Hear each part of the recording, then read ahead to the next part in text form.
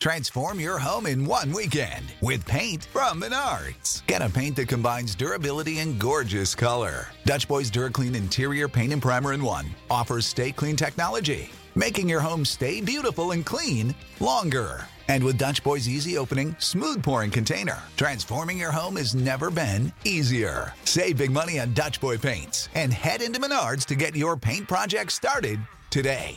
Save big money at Menards. You know, a car fire is like, we get them all the time, and it's like, you hope that there's no one in there, you know, but sometimes there are. And it was just my first experience with what burnt, you know, human beings look like. Maddie Fiorenza spent 22 years as a firefighter, paramedic in Southern California. I wanted to feel my feelings, but at the same time, there's the stigma around, you know, and the shame around not being able to, quote unquote, handle it. He became drawn to the profession when at 19, he was invited to a barbecue at a local firehouse. He saw firsthand the warm, good-natured, and close camaraderie between the firefighters, and he imagined himself fitting right in. It was a great job, and there were good benefits, and, you know, I could get paid to help people. But over the years, the traumas he encountered on the job slowly chipped away at his mental health. Depression, PTSD, a traumatic brain injury, substance abuse, a suicide attempt. Support was scarce. Programs virtually non-existent. And then, a lifeline for Maddie. A clinician referred him to a trauma retreat. It was for combat veterans, but they took first responders too. He said, you're having a normal response to trauma. And I never got that validation. It was always, I'm broken, I'm crazy, I can't do the job. All this negative self-talk and this inner critic that was just so loud.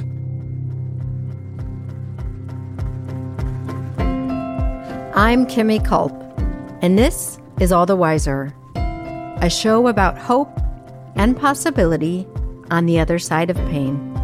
And today, about caring for the mental health of our first responders.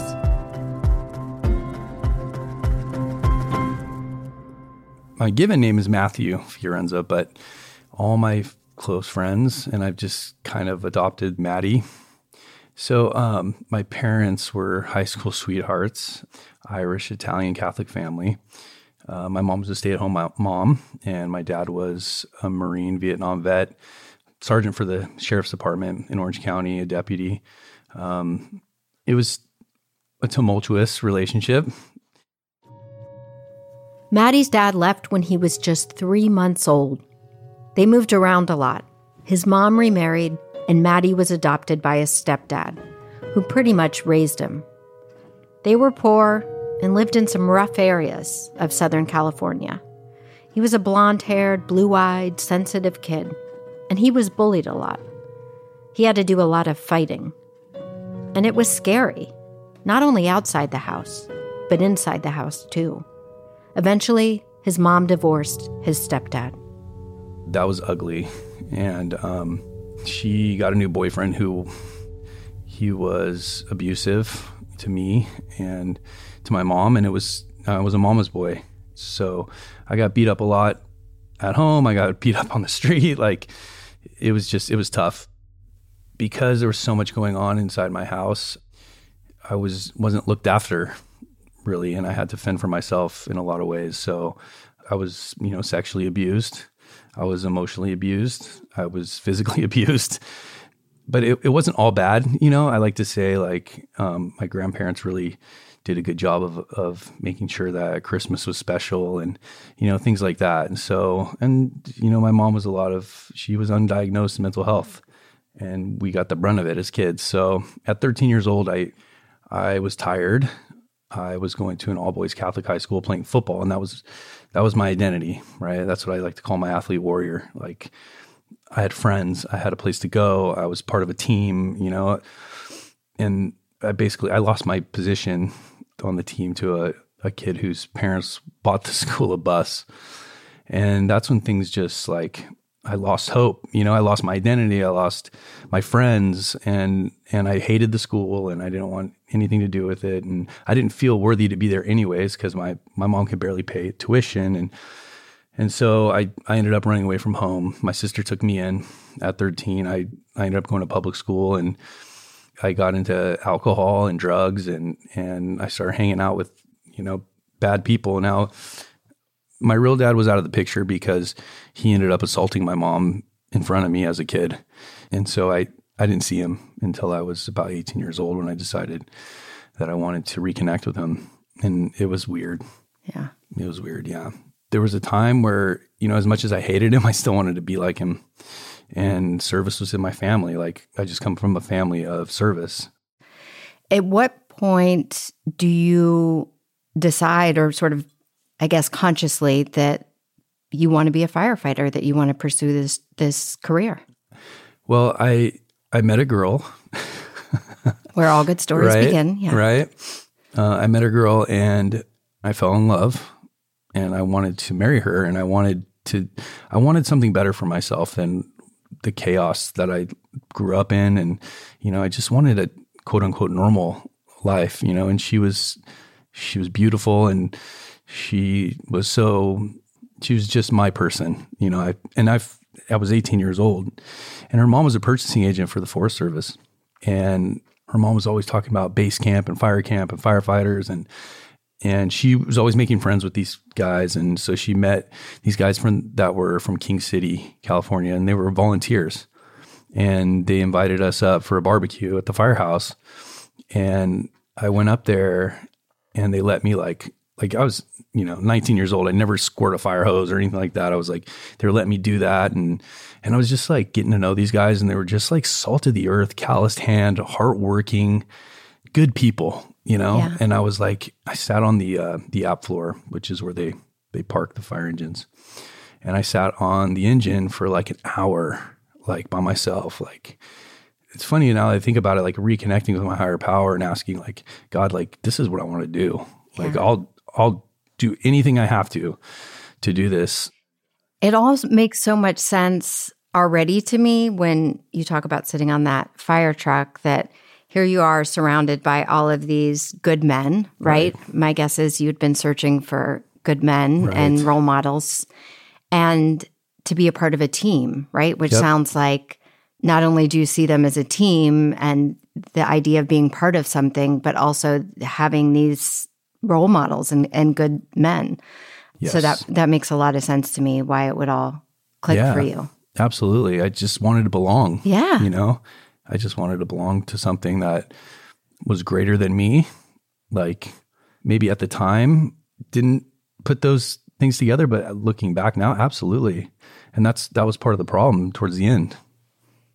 If Maddie's life was a movie, the next scene would play like a montage. Let's call it the working hard to learn your craft montage. Like Daniel-san in The Karate Kid or Maverick in Top Gun. Maddie wanted to be the best of the best. So I was like, I want to learn everything about the job. I want to learn all the specialties there are to learn. You know, I want to be really good at what I do. And I wanted to go to paramedic school. That was a big deal to me. Like, I liked the medical side of it. Mm-hmm. And my goal was to have a successful 30-year career where I knew everything about the job, and I could leave with a pension and with my family intact, have all these toys, and then all this time off too. You know, it's like I get to be home on Mondays to drive my kids to school. And I had this fantasy idea of, I know it's a dangerous job. It's not going to happen to me. I'm going to make sure that, you know, my guys are safe and that I'm safe, and nothing bad's going to happen. I'm not going to get hurt, you know. And if I do get hurt, I'm going to be taken care of, right? Yeah. Yeah. What about the allure of, there's a real superhero aspect to that career from the outside world, mm-hmm. right? This idea of walking with, you know, the child in your arms, saving them. So I would imagine there was, of course, a draw there. Yeah, I think so. I mean, it's why little boys and girls, right? When you ask them so young, it's really this kind of superhero. Absolutely. And I'm a big superhero fan. Yeah. You know, I collected comic books at a young age that I still have, as a matter of fact.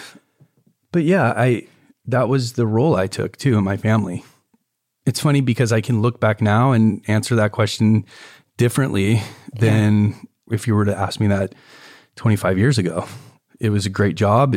There were good benefits and, I could get paid to help people, but now looking back, it's like when you talk about behavioral health and why we make decisions that we make, absolutely, and I wanted to save people because I had a hard time saving myself as a kid. And so taking on that role as the hero in my family and then out in the world, absolutely. Yeah. It was a big draw to it. I'm curious about, what is or what was your day-to-day life as a firefighter? Yeah. What's the day-to-day life? There's a lot of structure to it. And I think I liked that because I didn't have much growing up besides Catholic school. So I like structure. I like having a plan for the day, what I call now my daily practice. That includes all kinds of things, but that's an exciting part of it too, right? It's like there's structure, but at the same time, like you never know what's going to happen next. And we're busy people. A lot of us are type A, a little OCD, like can't sit still kind of thing. So we're always cleaning something or making something better or checking stuff out or learning something new. And then that goes throughout the day. We usually cook together. That's an important part, I think, of the fire service. It's a little different than for law enforcement, but cooking together and eating together at the table is a tradition. That's a good one, and that was something too, like at a young age, I had that a little bit, but then that was lost, So sitting at the table with the guys, joking, laughing, telling stories. And usually, if you have a good group of people that you're working with, that you live with essentially, that you click well with, we would sit at the table for an hour after we ate, just hanging out, and then hopefully, we wind down. Usually after dinner is when we call our families. So everyone will find their corner and get on the phone and check in with their family and then maybe watch a movie together and hit the dorm and try to, go to sleep and see if you make it to the morning without getting up 10 times, which doesn't happen that often. But that's a typical day. How long are the shifts? 24 hours. I've done a fair amount of filming in firehouses over the years, and the culture of food is so present in every single one. Mm-hmm. Talking about food, meeting these men who are really passionate about food, the meals, and the sophistication of the cooking and the culinary. It seems to be this big sort of centerpiece of meals and cooking together, which is so unique to most people's professional experience. So Matty starts off his new career as a firefighter, finding purpose and belonging. And on a personal front, he and his girlfriend Shannon get married. Shannon has the itch to have a baby right away. And their son Logan is born 6 months into Matty's first year on the job, known as probation. It's the hardest year. You have to prove yourself over and over again. There are no days off. A lot of guys get let go. I wanted to prove to them that I was, worth sending to medic school because it's expensive and it's a process to get chosen to do that. But at 6 months, I remember my wife handing me Logan and saying, breast milk's in the fridge, figure it out. I'm going to nursing school. And I wanted to support her because she had supported me through all the training. And so, I'd work 3 days in a row on the busy side of town, not get a lot of sleep. And then here's this little 6-month-old boy. And we spent a lot of time together. It was awesome. But at the same time, I wasn't ever present. Back then, we just work harder, make it happen, And I talked about my stepdad a little bit. One of the things he told me was, growing up was, Matt, you're going to have to work hard for everything. No one's going to hand you anything, son. And I was like, okay, I really took that to heart. And a lot of guys on the department have that mentality, right? You work for it, you work hard for it, and you make it happen. And I was doing that at home and I was doing that at work. But as a human being, there's only so much you can do before things start to break down. Yeah, if you're not taking care of yourself. I mean, I feel like I took care of myself physically. We're pretty good at that. But when we talk about behavioral health or managing stress or putting sleep and a daily practice of some sort or some kind of introspection or, that's just, we didn't talk about any of that stuff. Yeah. Zero. It's like,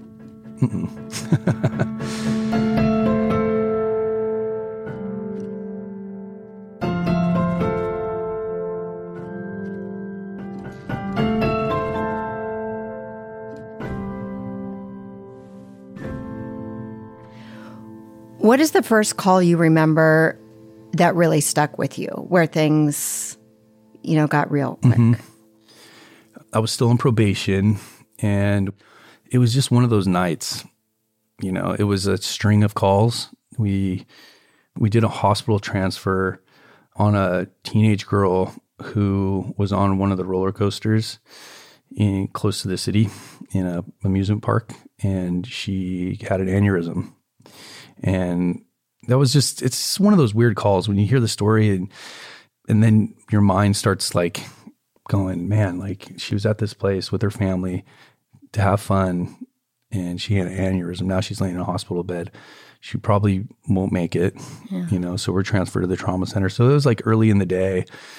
And then that night, a guy tried to rob another guy.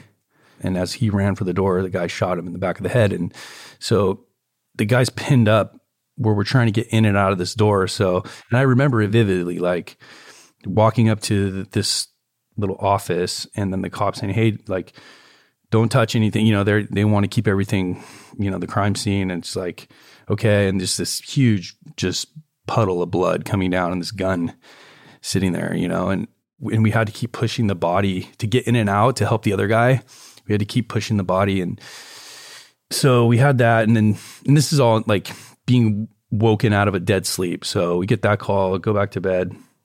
Had a few more, I think we had a few more deaths. We had a lot of convalescent homes in our first in area. So, a lot of old people that are put in those convalescent homes. It's just sad. It's just, because my grandparents were I was super close with them. So to see elderly people that are just kind of tossed aside in these places that don't really take the best care of them, to be honest. So we had a few of those, and then we went back to bed. We had been up all night, and then I got a call for childbirth. But when we got there, it was a 15-year-old little girl. She had one stillborn on her chest and another one hanging halfway out of her, 15. And I walked in there, I remember thinking to myself, like, uncle.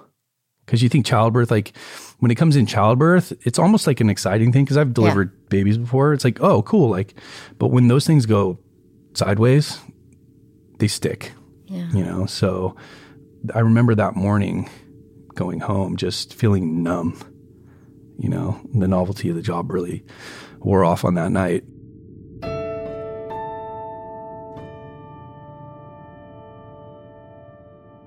I want to talk about the culture before and after those calls. Was there any walking away from those calls? Is there discussion? Is there support? Or even on the front end, as you were going through the training, that aspect of the job, consistently seeing suffering, trauma, and at times sort of, for lack of a better term, the worst of humanity, right? Yeah. Was there discussion? Was there support? Well, no. I mean, on the front end of it, it's a hard job. And if you're not cut out for it, then go find something else to do. That's the discussion. When I got hired, there were Vietnam vets that were about to retire. It's a different culture. We just didn't. But looking back now and seeing what I know now, what I've learned, and seeing the traits in certain people on the job, I'm like, these guys all had PTSD. All of them. It just shows up different in different people. What traits? Anger, isolation. Those are the big ones. Yeah. Sometimes they're just quirky. I had a captain that if your sheets made, we all slept in a room together. The stations were a lot different when I got hired. They were just like a room like this with beds in the corners. And that bed was yours, and we had one captain who, if your sheets made noise, he'd go ballistic. He just wanted to get his sleep. And we have really terrible sleep. So it makes sense to me now, but back then it was like, what a jerk, I couldn't even sleep because I was afraid that my sheets were going to make too much noise, So it wasn't discussed on the front end. I know there was one call in particular I've heard you talk about that it was so clear to the department that it was traumatizing that they decided to do a debrief after, which was unique. Yeah, that was, I was on car fire on the freeway, and the story attached to this call just made it 10 times worse. But it was 2 young adults that were driving to an amusement park in the area, and they were visiting from out of state. You're in Anaheim, so you're close to Disneyland. Yeah. And so they were on the freeway. Their cousins were following them, who were a teenager new driver and a 9-year-old, her brother, are following their cousins. Traffic stops. They don't see them. 85 miles per hour. They rear end their cousins. It hits them so hard it sends them over the K-rail, where a bus full of tourists, it gets pinned up next to the bus, and these tourists watch these 2 young adults burn to death, essentially. And then the car flips back over. And, a car fire is like, we get them all the time. And it's like, you hope that there's no one in there, but sometimes there are. And it was just my first experience with what burnt, human beings look like. And so after that call, they called for a critical incident stress debriefing. And it was weird. It was weird because I was watching captains who had 25 to 30 years on the job cry, and then watching my partner get upset. And then a buddy of mine break down, that was on the truck company and had to cut these folks out. And it's just,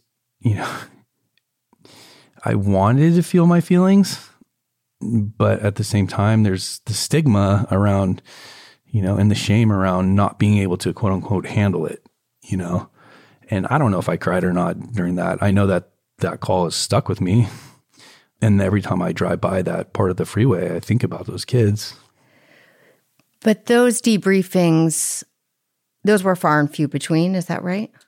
Yeah, for the most part. Yeah. I mean, it had to be gnarly, for lack of a better term. Yeah. It had to be really bad because you're taking rigs out of service. Yeah. You're spreading yourself thin. And but they would ask us, is there anybody that wants to go home? And everybody would say no, and I remember when I actually said yes, and the crap I got for it. Yeah. For actually, going home to be with my family, because tones would go off and I would cringe, like somatically would feel it. And you talk about, now I want to talk about how this is sort of bleeding out into your personal life and your relationships, because there is this real secondary impact. Because as you said, this call happens, and then all of these men now need to go home and show up for their relationships, whatever that is. Yeah. Sons or fathers, partners. So how is it starting to present in your personal life? I really felt like anxious. I was tired and not wanting to participate after coming home after a shift like that, and just like wanting to go to bed and sleep. It's not how you participate in being a father and a husband, So that's how it showed up at first. I was just anxious, tired. Withdrawn? Just want to isolate and not be a part of. And so that starts to, wear down the relationship, because now I'm not participating in my family. And that started some resentment. And so, I mean, it just got worse, it just got worse. The stress proved to be too much for Maddie and Shannon, and they grew apart. Meanwhile, Maddie was coping by going out with the guys who were mostly single. There was a lot of drinking, partying, and a steady supply of women who love a man in uniform. So I'm carrying all this shame and all these bad coping skills, and I keep making the same mistakes. And then I'm experiencing all this trauma, and, so I have to go dissociate with alcohol, women, and then I'm in a constant state of denial. And so I lived my life that way for a good portion of my career. And it just, as much as my wife and I tried, we just couldn't hold it together. And I take a lot of responsibility for that. For a long time, I didn't, because there's a certain amount of narcissism that comes along with being a first responder. You know, I'm not a card-carrying narcissist, but we get this hero complex, like start believing our own BS and the guys around us. And I'm not the only one doing that, right? So it's normal. It becomes normal, and it's not okay. Coming up, Maddie's mental and emotional health hits a dangerous breaking point. And then some unexpected angels arrive whose kindness and compassion help him get through his darkest days. Maddie's incredible healing journey and his message for all of us who may be suffering when we come back.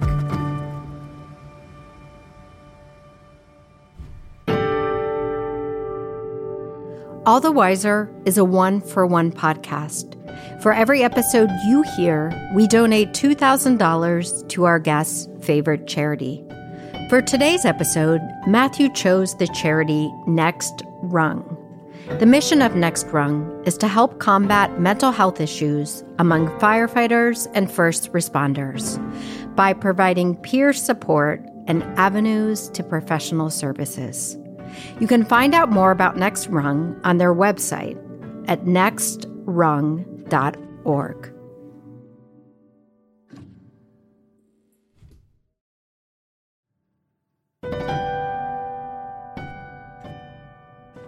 So I know it was about 10 years into the job, and you and your wife had 3 kids by now, and you've explained all you have going on in these 3 worlds of fatherhood and partying with the guys and being a firefighter. When is there a steep decline in your mental and emotional health? I would say it started when the relationship started to decline. That's when I just wanted to spend all my time at work, which was easy to do. I just sign up for overtime or get force hired, and then I could just be there. You know, I could just be at work. And the divorce started, and then I injured my back, which happens to a lot of us.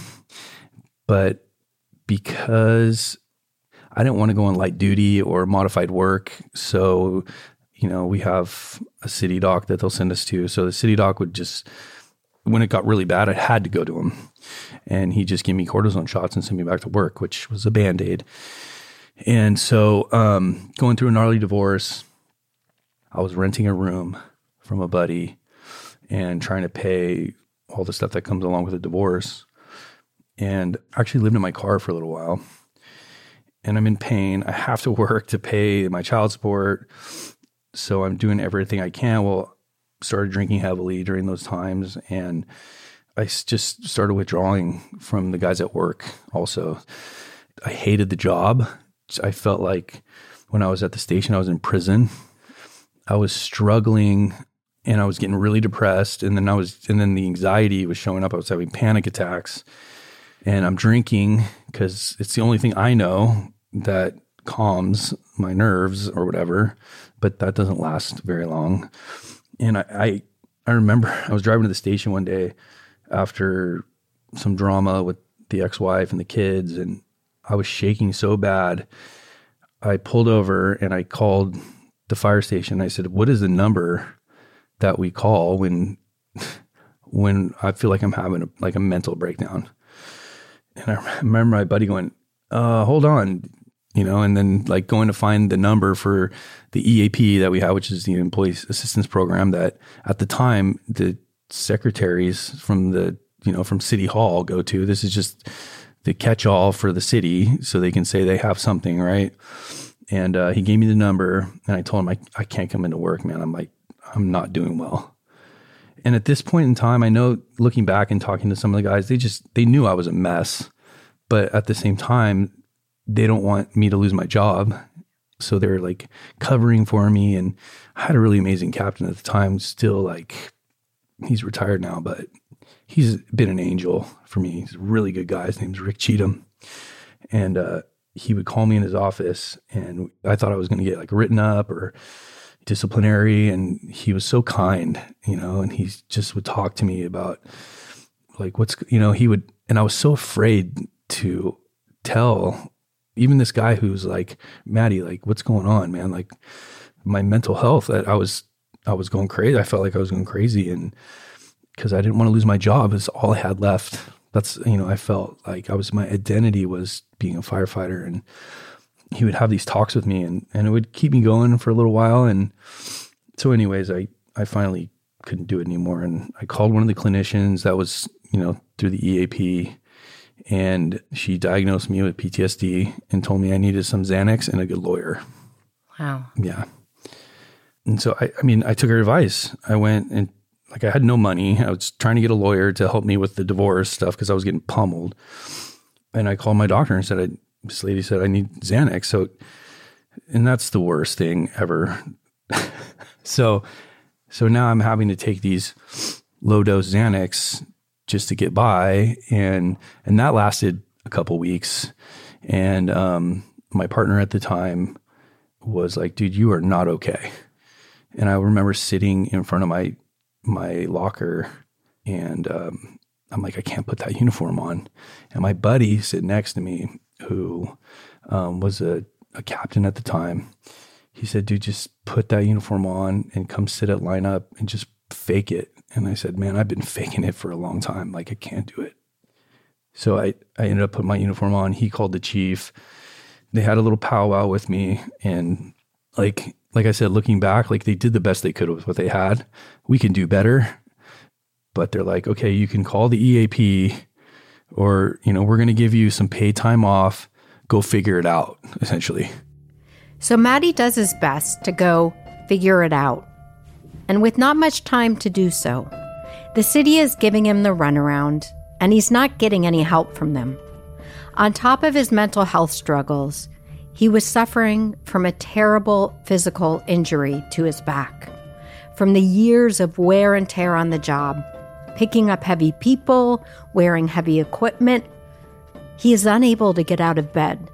And after going a whole month with no pay, his mind is running wild with fear. Will he lose his job? Will he lose his kids? Nothing was found on the X-ray taken at the hospital. Was he going crazy? He used to be a hero for the city. Now he felt like just a liability. And I felt forgotten, And like I said, I take ownership of that too, because I had isolated a lot before that. And so they take me to UCI Medical Center. Again, I knew the doctor, and thank goodness, because she said, I don't see anything wrong. And I'm like, something's wrong, doc. I'm in a ton of pain. I'm like urinating on myself and having to crawl to the bathroom. She said, okay, I'll keep you overnight and do the MRI. And she did. And then they sent me to a specialist 2 days later, and he's like, showed me, he's like, I sent one of my discs so far down into my spinal column. I had drop foot, nerve damage. And he's like, I'm like, what do I do? He's like, surgery is the only answer. And we don't know like how bad it is until we take this thing out. And there was some relief, I'm like, okay, I'm not crazy. There was something wrong with me, Some physically. validation. Yeah. Yeah. Right. That's a great word. And then I found myself at home waiting a month for workers' comp to approve this back surgery. Right about that time, Eric Weave, a fire captain from Orange County Fire Authority, jumped onto the 5 freeway. And I remember thinking about doing the same thing. I was laid up, renting a room from a buddy, barely even being able to take care of myself, in a ton of pain, and thinking, I'm done. So the ideation got overwhelming, and I understand the voices get loud when there's no hope, and they start lying to you, especially when you're brain injured, and that's all part of this. And so I took a handful of pills one night. I had pickled myself so bad already that I woke up. I was on these Percocets and drinking alcohol, after that, it kind of scared me a little bit. And like I said, I work harder, right? I'm hearing that. Just get up, work harder, heal from this surgery, and get back in the game. You know, I still had that drive. So I was like, and angels along the way. Yeah. You know, I had a buddy from the college that I barely knew. I lost my car and everything too. So I was taking a bus to see a therapist who was seeing me for free through one of my APD friends. Like I had given up on asking the city for any kind of help. So I was taking a bus to go see a therapist. I mean, I was doing everything I could. And this guy from the college, he's a kinesiology guy. He had a gym. He's like, my girlfriend would put out on like social media, like, hey, Matt needs a ride to his doctor's appointments, you know, because we didn't have a car. And you know who would show up to take me to doctor's appointments? Dispatchers. Yeah. Like never once got one ride from, well, I take that back. One guy gave me a ride to a doctor's appointment, but it was like dispatchers. And that's why those folks hold a special place in my heart. So this guy shows up at my house. He saw the post. He's like, I want to get you better and back to work. And I'm like, I don't have a car. He throws me the keys to his extra truck. He's like, here, Dave Sabo, never forget. Great guy. Looking back, an example of doing something special for someone without expecting anything. Yeah. Which I didn't understand. You know, I do now because of examples like that. Yeah. And I would go to his gym. He'd work me out. Like I put down the bottle, and I didn't want to take the medications anymore because I wanted to know what my body was telling me and when it hurt. And we worked out hard for like a month and a half. Now, meanwhile, the city's denying me physical therapy. Yeah. After surgery. So I think I'm ready. I go to the doctor. I touch my toes. I'm like, I'm ready to go back to work. I work 3 shifts and I have drop foot again, and I'm icing my back, and I'm in a ton of pain. So I have to go off work again, and all in 2 weeks, everything unravels. Over the next 2 weeks, Matty lost custody of his kids, got pulled over for drunk driving, got a DUI, got back behind the wheel, assaulted his girlfriend in a parking lot, and beat up the car in a rage. He was ready for it to be over, for all of it to be over. So he hid behind the parking lot dumpster. His plan was to say he had a gun, rush the cops, and hope they would kill him. But his girlfriend had a different plan. She got to the cops first and explained to them what was really going on with Matt behind the dumpster. And I got 2 sheriff's deputies that shut their body cameras off and spent like half hour, 45 minutes with me talking to me. You know, yeah. Yeah, a lot of Me Too's. You know, I get it, man. Like, I understand validation. I wanted them to take me to jail. You know, I hated myself. They ended up just kind of talking me down, and I went home. I walked home, and the next day I called Rick. My girlfriend called Rick Cheatham and said, "Hey, man, Maddie's like not doing well. I'm really worried about him." And I was just waiting for the right time. Like I was done, especially after that. And they were in communication with an EAP that was culturally competent. And so he was able to get me to a clinician. Her name's Shauna Hill. She's a dear friend of mine now and a colleague. She saw me 2 times. That was years ago. She said, there's a trauma retreat for combat veterans, but they take first responders. It's called Save a Warrior. It's in Malibu, and it's free, and I think you'd be a good fit. And I'm like, okay. I really didn't feel worthy, to be honest. I'm like, these are combat veterans. Like, I was a fireman. And then I got a call from Brian Haggerty, who did rostering for the program. And he was an Army veteran, LAPD at the time. And the conversation we had, I'll never forget. There's so many bits and pieces along the way, like little angels that gave me validation. You know, I just threw up all this stuff on him, right? It's everybody else's fault. It's the job. It's my ex-wife. It's, you know, it's them. Can't look at my part in any of it. What did he say that was so important at that moment? He said, everything that you're going through and experiencing is 100% completely normal. He said, you're having a normal response to trauma. And I never got that validation. It was always, I'm broken, I'm crazy, I can't do the job. All this negative self-talk and this inner critic that was just so loud. And then to have the courage a couple times to ask for help and then get, you know, it all just end up being what I felt was like punitive, you know, or disciplinary. I never had somebody so kind. And then to be a peer, like I look up to this guy and he said, I got a couple books I want you to read. He said, we don't have a spot for a month. I don't want you to make a permanent decision for a temporary problem. And he's like, we'll get you on the other side of this. And he was like, so confident, but so kind. Like he's one of the kindest men I've ever met in my life. You know, going back to that, what we were talking about earlier, I lost my tribe. I lost my men, you know, and I was abused by men.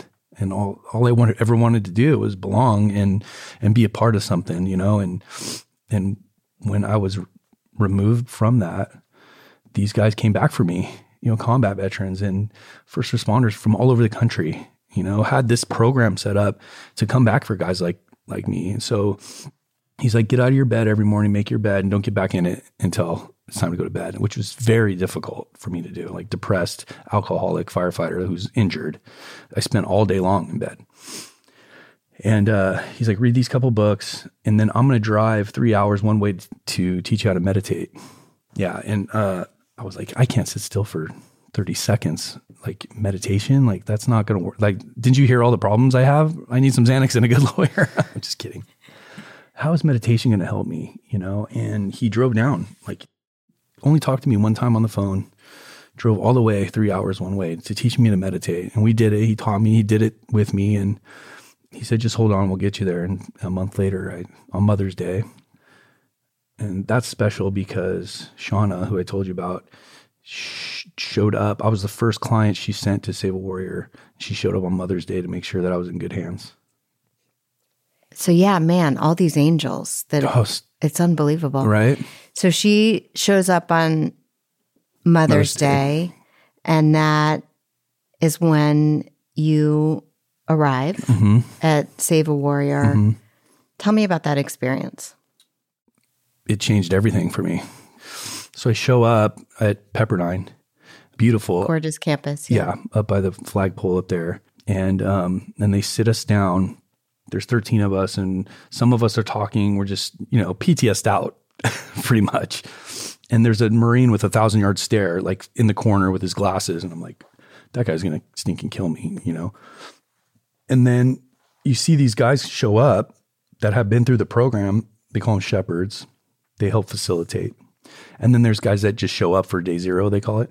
And they're hugging and they're happy and like telling them each other that I love you. Like it was just like just seeing that. I'm like, what's going on here? And then they call it day zero, where we sit in this room, all of us, and they explain pretty much the whole 5.5 days. So they give us the information. But what struck me was that Adam Carr, who led day zero, knew every one of our names. So he's like, where's Matt Fiorenza? You know, they knew each one of our names. And I volunteered for that program for 3.5 years. And Jay Clark, who started, was one of my mentors. And I understand, like, he's like, we remember your names because we care.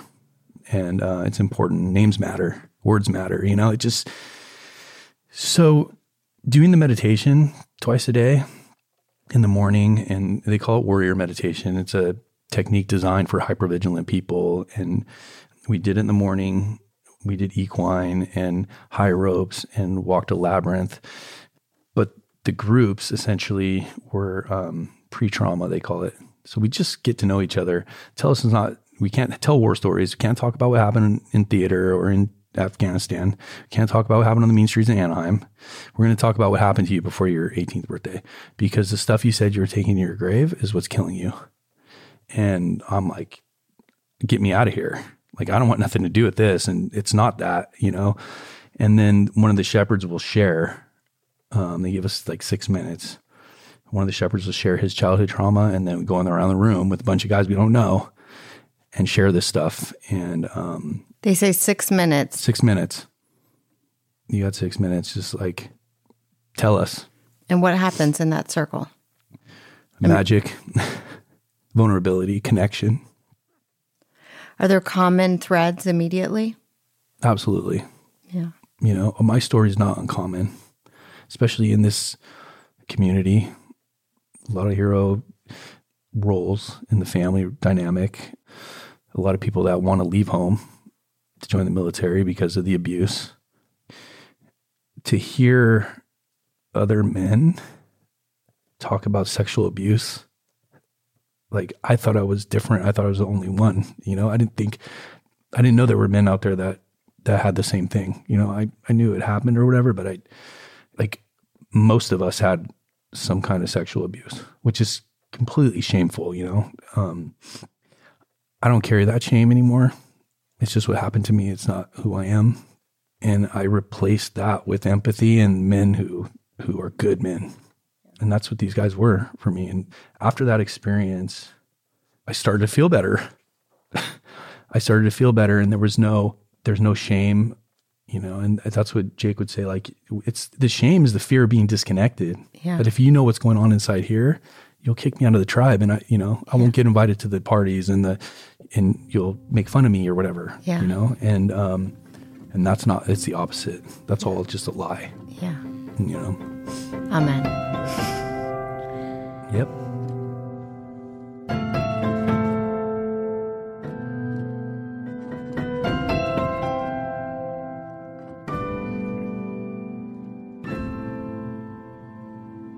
So what is your path from there to healing and recovery?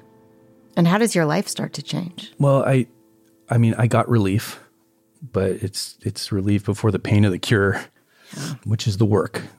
And it's different for all of us. You know, I got some stuff off my chest. Because you're dealing with PTSD, traumatic brain injury, and addiction. Right. Yeah. Yeah. So first things first for me was just the daily practice and getting out of the athlete warrior archetype. So what's the daily practice? Prayer, meditation, making your bed, gratitude lists, SMART goals, accountability, helping another person, 12-step. That's my daily practice. And with the daily practice, it just keeps me out of denial because I'm just doing introspection. I'm getting close to God. I'm looking at my part in things. I'm thinking about other people and not about me. Yeah. And that's, you know, that was a big deal in meditation. I loved it. It made such an impact on me. What did it do for you? What does it do for you? Now or back then? Back then? It got me centered. It helped me to get my nervous system in alignment because there's a breathing part of that. And it helped me to self-soothe without drugs and alcohol. Mm-hmm. And then I went wild with it. I did 2 10-day Vipassana meditation courses, and that was my practice for a long time was Vipassana. And I would meditate for an hour twice a day and loved it. Go take a vow of silence for 10 days. And then I like the benefits of it, like being spiritually connected to other people and feeling it and feeling energy and having wisdom. We're drowning in information, starving for wisdom. Wisdom comes when you sit quietly and listen to the God within. You can call it whatever you want to, the universe or God I can talk forever about meditation, but I teach meditation out to first responders, which is one of my favorite things to do. I love it. It was such a gift that was given to me by Brian that day and has really made all the difference. And I have relationships with men today that have depth and weight and are really special. Like, they don't shame me. They don't judge me. They don't co-sign my BS. They take away that baseball bat that I like to beat myself up with. Like, they show up for me. I show up for them. Jake says that Save a Warrior is an initiation. We've lost that in our culture, that men do the right thing because it's the right thing to do, period. Yeah. And all we have is our word. The truth has a certain ring to it, you know? So I found my tribe again, and it was this group of men. Another realization that came out of Matty's new commitment to the truth was that he needed to stop drinking. So he went to his first 12-step meeting, got a sponsor, and started working the steps. And sobriety gave him a whole different outlook on things. It was like a new life, but it started just by making my bed and meditating every day. Yeah. And then it was like 12-step, and then I did building upon each other. Yeah. And then, Sean was like, can you come teach this guy how to meditate? And she would send people to me, and then they had me speak at these peer support. And I'm meeting all these fire chiefs and police chiefs, and I'm having these conversations with them, and then I make it back to work. And then I'm a different guy at work now. They told me there are people at home that are not interested in you getting well, Matt. And this is a tough culture. They said, just keep doing your daily practice no matter what, and stay in communication and stay in relationship. And that's what I did. And I lost a lot of friends on the department because I wasn't that guy anymore. I wasn't the hard charging partier, you know, telling stories about other guys around the table. Like, I was quiet and I was meditating. They're like, what are you doing, dude? Like, what is that? They make memes about me. I got, in my little presentation that I do, I have a funny meme that they made of me. And then guys that were struggling started to slowly come to me on the department. And now I'm shepherding at Save a Warrior. And now I'm going to bat for guys on our department to make sure that they're not getting in trouble when they're struggling with their mental. Now guys are coming to me. Like, mind you, I'm still not on the peer support team. They won't let me on the peer support team because of my past behavior, which I totally understood. But I'm out like helping all these other departments, and now there's Navy SEALs and there's Army Rangers and there's different people going to Save a Warrior. And now these guys are listening to these podcasts with Jocko and, you know, Goggins, and they're listening to these podcasts and Rogan. And now they're talking like, this stuff is starting to come up. It's starting to become like, guys are talking about how they got well, you know, and it's like meditation. And now guys are pulling me aside. Like, what, will that thing help me sleep? You know what I mean? Like, can I do, and now just organically, like, I've become like a subject matter expert on the thing, but I'm doing my own work. And so I helped build a treatment center for first responders exclusively in Newport Beach. And so I'm working full time. I'm shepherding at Save a Warrior. I'm trying to work in my own program and have my family at the same time. And things are going really well. I'm really busy and promoting this, doing business development all over the country, meeting some really amazing people that are in the space. And COVID happens. So now we don't know what this disease is. People are dying. You know, we're running on people that have high temperatures. And my symptoms came back, and I couldn't meditate enough. I relapsed. You were also filming a documentary about your past and sort of being on the other end of it and healing and healing other people in the space. Yeah. So you were really out there publicly. Very much so. Talking about the other side. Yeah. And I was there, you know, I was there. You were. I was there. It's a nonlinear process. 100%. Yeah. Yeah. It's definitely not. It's a series of course corrections. Yeah. And now here I am back to ground zero, but it's worse. Now I have a head full of all this stuff. I know what I should be doing and I can't do it. And so, I ended up going to treatment myself. Yeah. And I went in there thinking, okay, I relapsed, but I'm not using anymore. Like, so I was trying to help all the other guys. Yeah. You're like facilitating while you're in rehab. Yeah, exactly. And just counting down the days, not knowing that there were consequences to that. Some I feel like way more harsh than should have been in some areas. I remember calling Conrad Weaver, who's the producer and the filmmaker. Yeah. And we had a Zoom, and I said, I relapsed, and I want to let you know that I'm not where I was.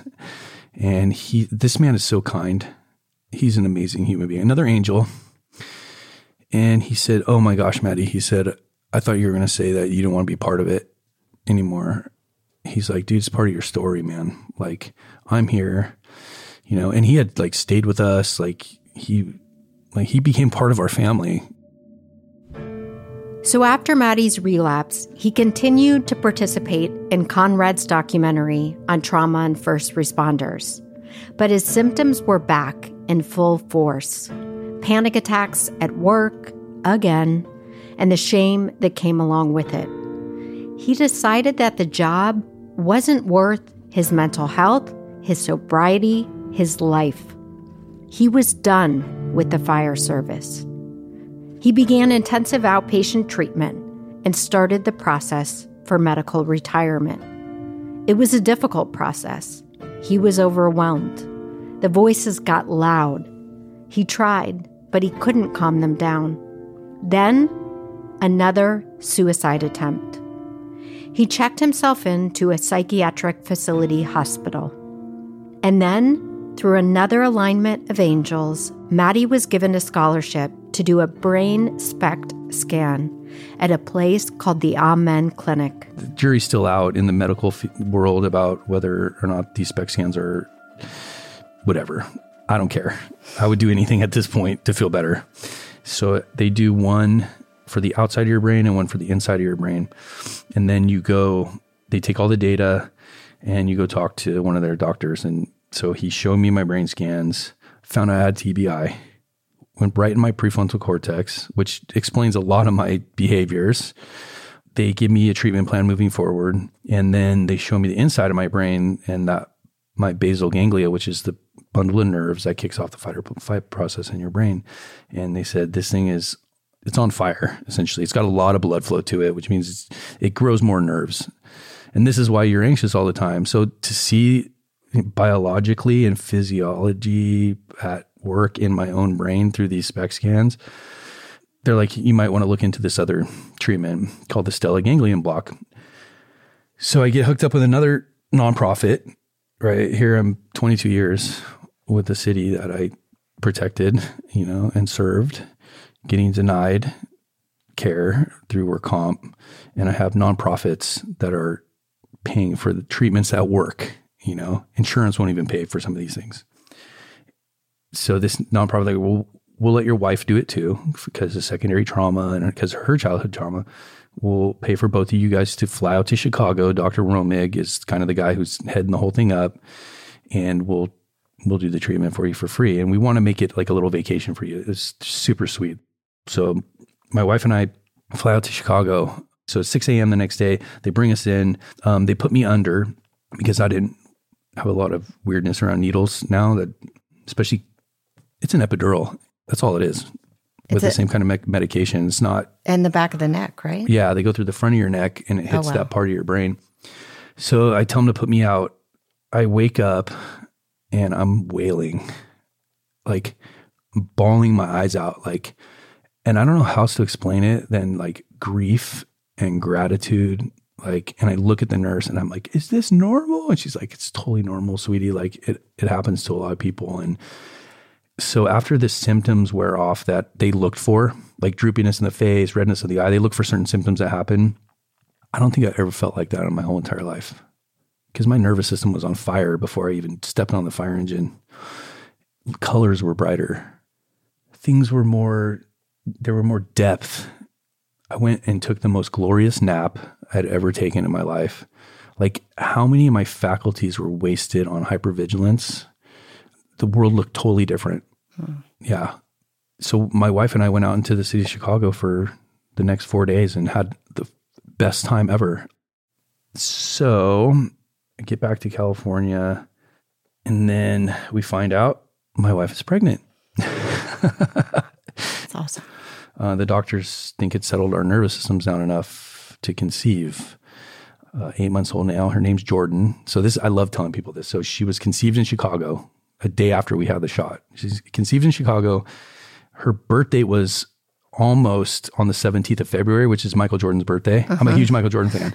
And she was born in the year 2023. Wow. Yeah. And now those are the God shots. You know, those are things I pay attention to. Yeah. And conceived in Chicago. Right? Yeah. I believe she's a little gift.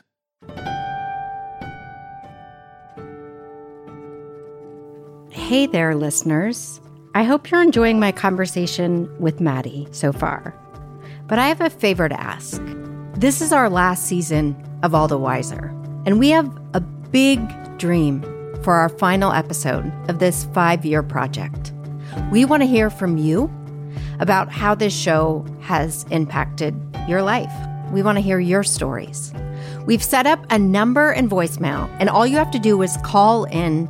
Tell us your favorite episode, your favorite guest, or collective guests and episodes, and how they've impacted you, how you've been changed in big ways or small. It's really simple. You leave your name, where you're calling from, and then you just speak from the heart. The number to call is 310-243-6364. The number is also in our show notes and our Instagram bio at All the Wiser Podcast. Thank you for being a part of the All the Wiser family, and to everyone who calls in to share their stories.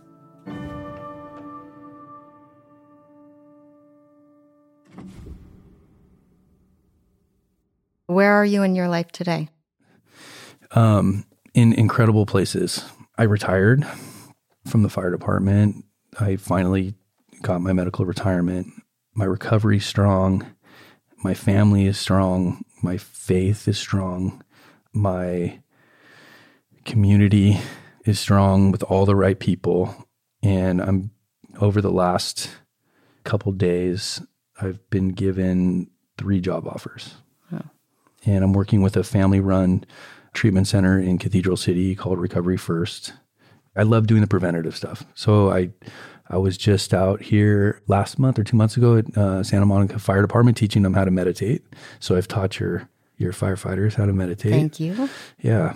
And I've got everything back tenfold.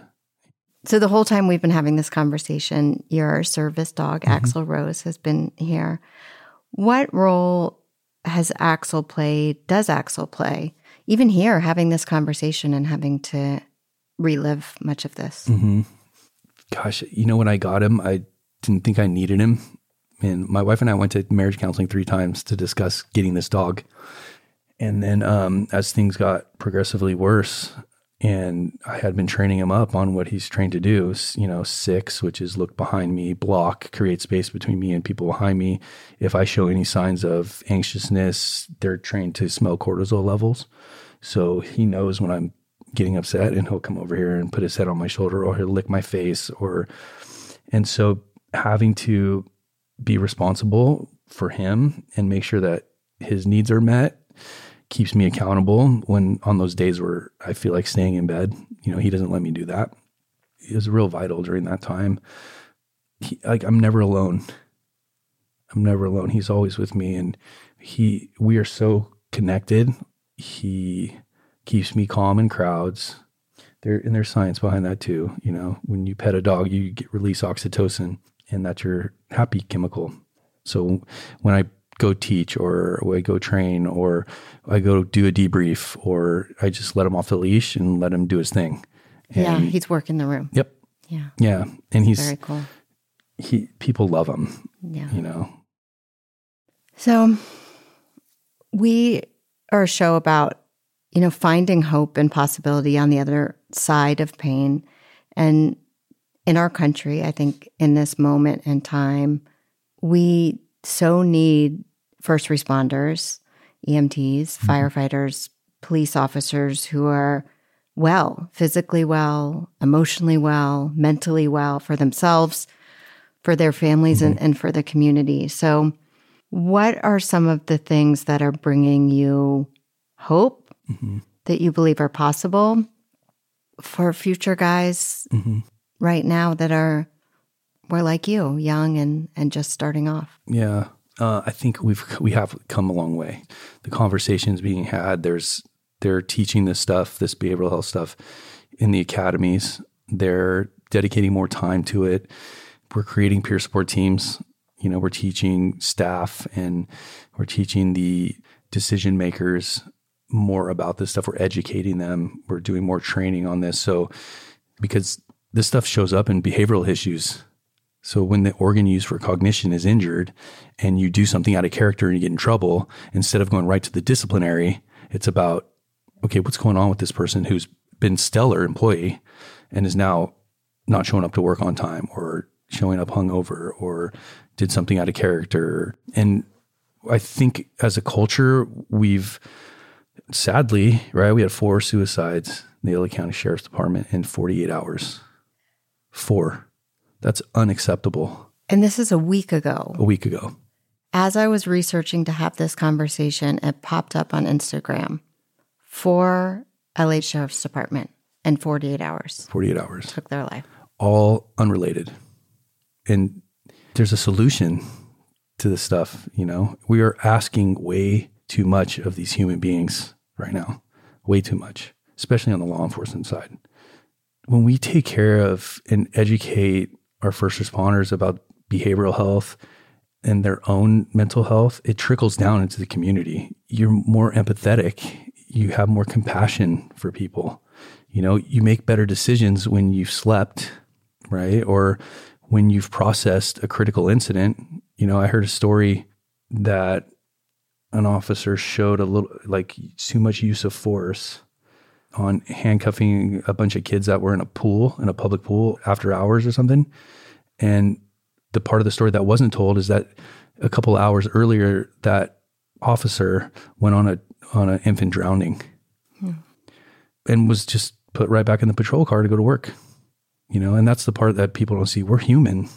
We're human beings. And there's only so much we can take and we can do without the support of, you know, the community, right, that we serve, and the support of our lawmakers and our decision makers. But like I said, we are getting better. It's just, we have to do better, because one suicide is unacceptable, because there's a solution. There's a solution to this stuff. And of course when you are at your worst and you dial 911, you want a healthy, well-trained person to show up and handle your emergency with empathy and compassion.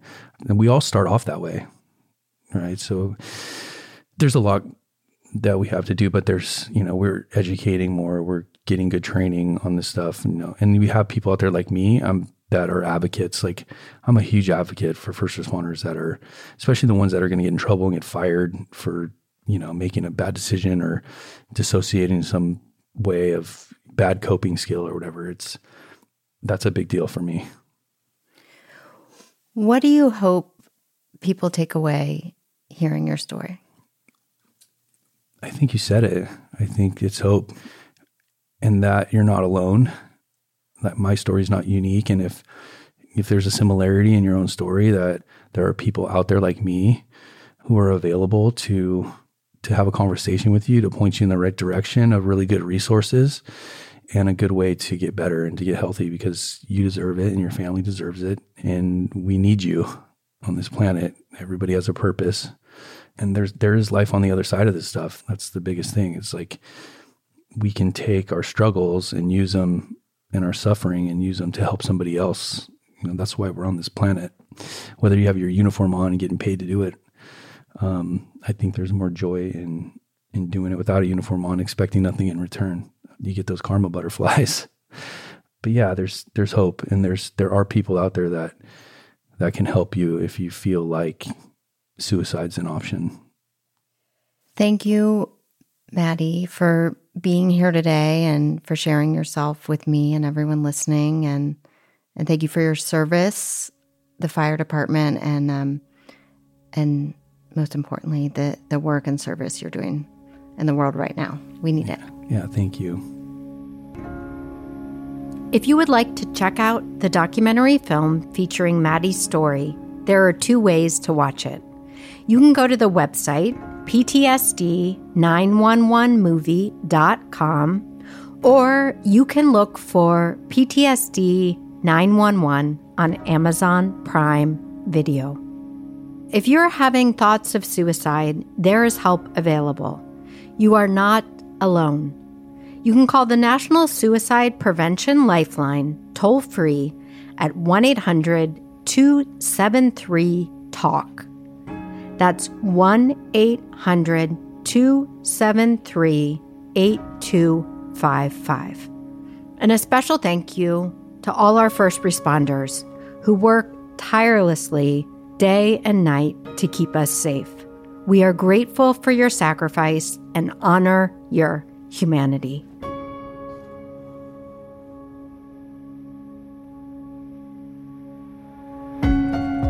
Thank you, as always, for listening to the show. I'm Erica Gerard, the producer of All the Wiser, coming to you from Chattanooga, Tennessee. Music and editing is done by composer John LaSala, and our associate producer is Tara Daigle. And until next week, take extra special care of yourself and one another.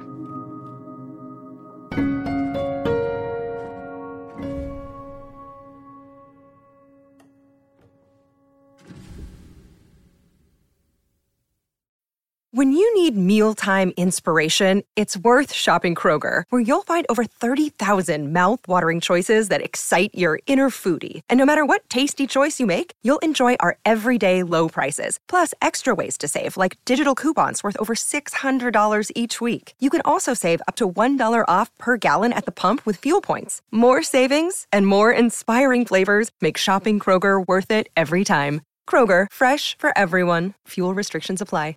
Save big on your Memorial Day barbecue, all in the Kroger app. Get 3-pound rolls of juicy 80% lean ground beef for $3.49 a pound with a digital coupon. Then get select varieties of flavorful Powerade, Body Armor Super Drink, or Arizona tea for 77 cents each, all with your card. Shop these deals at your local Kroger today, or tap the screen now to download the Kroger app to save big today. Kroger, fresh for everyone.